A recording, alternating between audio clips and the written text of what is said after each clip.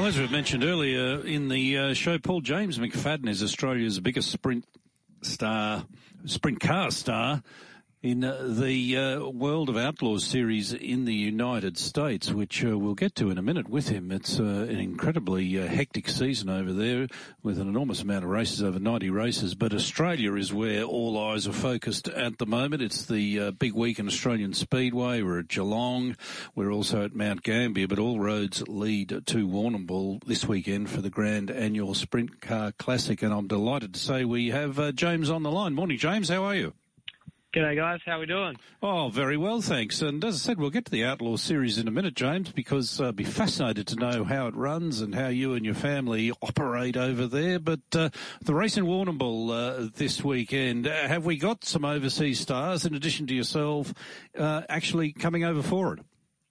Yeah, absolutely. The Grand Annual Sprint Car Classics are one of the biggest races on our calendar for the year. Throughout the world, it's one of the top 5 races in the world. So we definitely have some international people coming over with Brad Sweet, who's a 4-time World of Outlaws champion, and Sheldon Hortonchild, Carson Macedo. There's probably up to 20 Americans here for the weekend. So it's an exciting time for sprint car racing and sprint car fans in Australia for sure. So, James, were you always coming home for this event before Tim Hodges got in touch with you?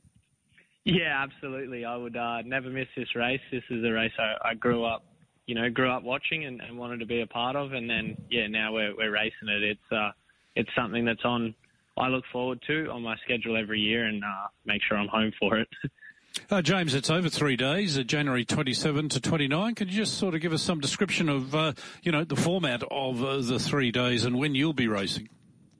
Yeah, so we obviously race Avalon, Geelong here tonight, and then travel over to Mount Gambier for tomorrow night, and then it's obviously for the Classics. So the Classics are split into 2 nights. The field's split in half. There's over 120 cars for this year's Classic. So huge car count. So we split in half and, go up against the best on each night and hopefully, you gain enough points to be up the pointy end for the feature races come Sunday night and the all-important Classic feature race and $50,000 to win race. So, it's a hectic schedule, a lot of fun, leading up to it, and then all serious going into those 2 qualifying nights.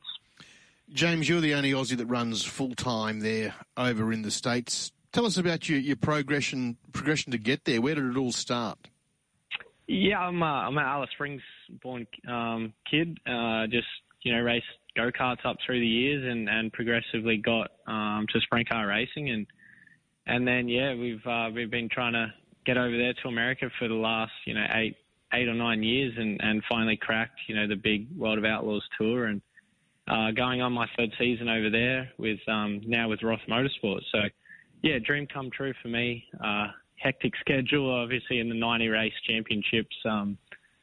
Pretty hectic. We, after the Classic this weekend, we go straight to Volusia and start racing there on the 7th of February. So it's busy.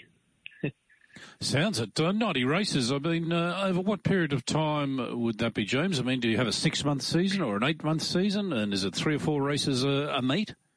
Yeah, we obviously go over on the 5th of February. First race is the 7th, and then our last race is the start of November. So, pretty hectic schedule. We travel everywhere through the United States, obviously, from California all the way to, Pennsylvania up through New York area and, drive a motorhome around with my family and get to see the countryside while I get to race a car. But, we do some days we do, some weeks we do up to 4 races a week and then some we only do 1. So it varies, what part of the season we are. But most of the time we're on the road traveling to each track and like I said, getting to see a lot of the country.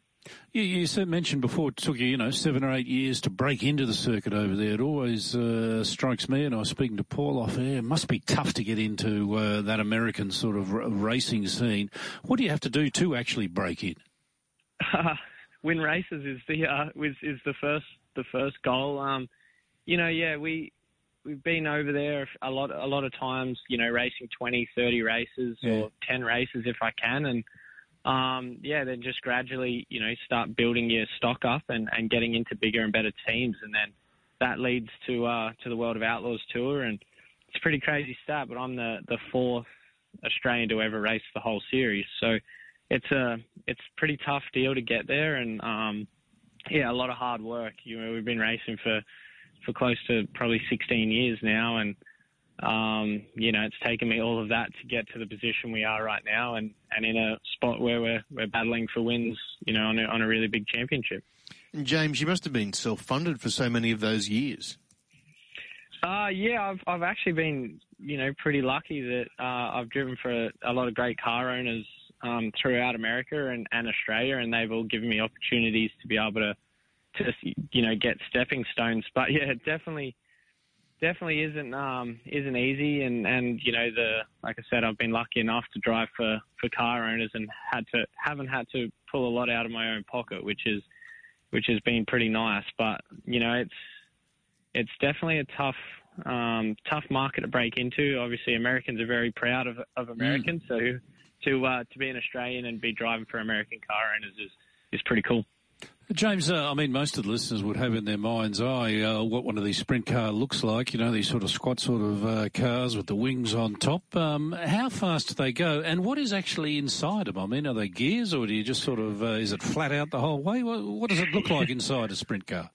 Yeah, so it's a direct drive, so the drive shaft actually runs straight between my legs, and we only lose about 10% of our power through there because there's no gearbox. Right.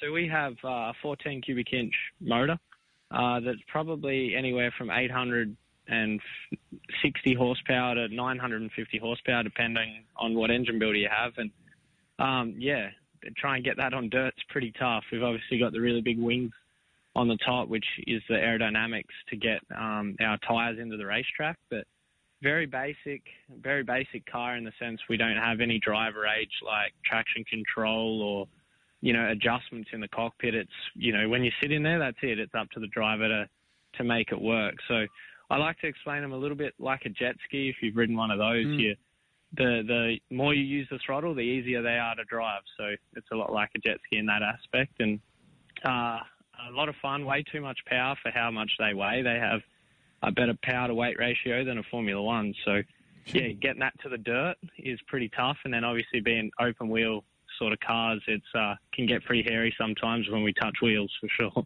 And what sort of paces are we talking about? What sort of speed, sorry?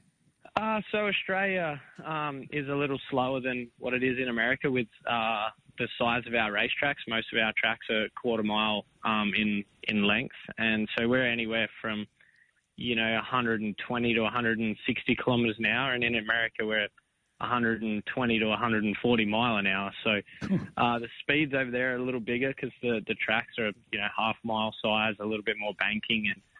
And so our speeds vary with the racetracks. And like I said, there's no gearbox. So they just get geared according to each track. And yeah, some tracks we go really fast and some, you know, it feels like we're just driving on the highway.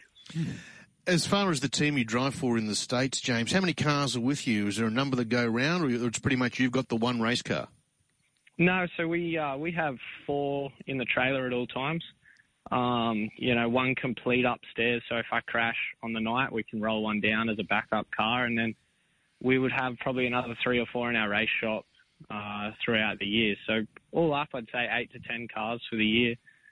Same with motors, you know, 8 to 10 motors for the year, and it's a pretty big operation. With, you know, it's not a huge employment thing. You know, we've only got 3 or 4 full-time employees that go up and down the road.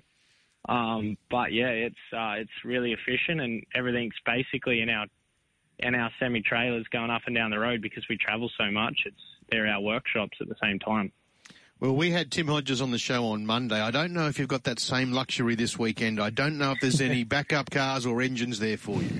It sounds like what you've got is what you've got, James. Absolutely. I've had to look after it the last few nights, and it's game on this week. So hopefully we don't have to be building the car here and burning the midnight oil for these races. But we're definitely in a good position. He's given me everything we need to win races. It's a beautiful car, and obviously having Napa Auto Parts on board is pretty cool. So, yeah, everything's there. I've just got to look after it for these next couple of races. You've got a pretty famous stable of owners, Jack Rewald amongst them, Tim, of course, Gerard Whateley. I mean, did you know these, knew Tim obviously beforehand? Did you know the others beforehand? Have you met them since?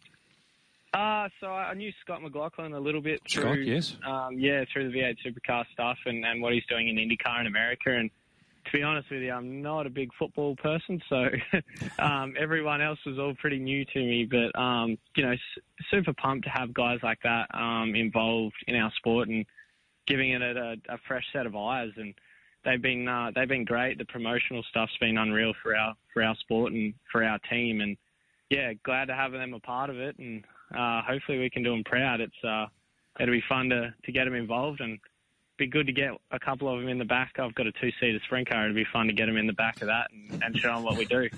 Now, Jay, this is the 50th anniversary, so you being a speedway freak, this is something you want to win. What are your chances like? Yeah, big race. Obviously, like I said, Warrnambool Classic is one of the top 5 races in the world for a sprint car, and the 50th just makes it even bigger. It's one of those races that's definitely on my radar to win, and our chances are good. Like I say, we have the equipment, we have the personnel, we've had the confidence from the last few races, and yeah, we're not going there to make up the numbers. So we're going there to win, and our chances are pretty decent, I feel. And you say that once this is over this weekend, it'll be a magnificent weekend. You're back to the States for the World of Outlaws series. I mean, you're Rookie of the Year there in 2021, and you've won 5 races. I mean, realistically, what are you aiming at this season? We're going there to win. I've teamed up with Toyota Racing Developments with engines, so we've got some great factory backing, and Roth Motorsports, my teams, they expect the best and winning races. So that's our plan. We're going to go there and try and win as many races as we can, and then hopefully that takes care of a good position in the championship. That's our goal, is to definitely be within the top 3 or 4 cars coming into the last part of the season and give ourselves the best shot at battling these guys. I think it's tough to compete with them. They've been doing it for 10, 15 years, and being pretty fresh is tough. But I think we have the equipment, and at times I can have the ability, I think. James, it's been an absolute privilege to catch up with you, just to learn about what you're doing overseas. Another Aussie we don't hear enough of, having great success. Look, good luck when you get that back there. But look, more importantly, good luck with this grand annual Sprint Car Classic. I know Timmy Hodges is so excited. He loves his new race car. Look after it for him. But if you win the title, he'll be up and about next week. Yeah, I think he might drink a couple beers. So, we'll see if we can do him proud. And I appreciate you guys having me on the show. It's cool to, like I said, to showcase our sport to some new eyes. So, yeah, we'll get amongst it this weekend and see if we can't get Timmy a win. Good on you, James. Thanks for that. Good luck. Thank you. Appreciate it, guys.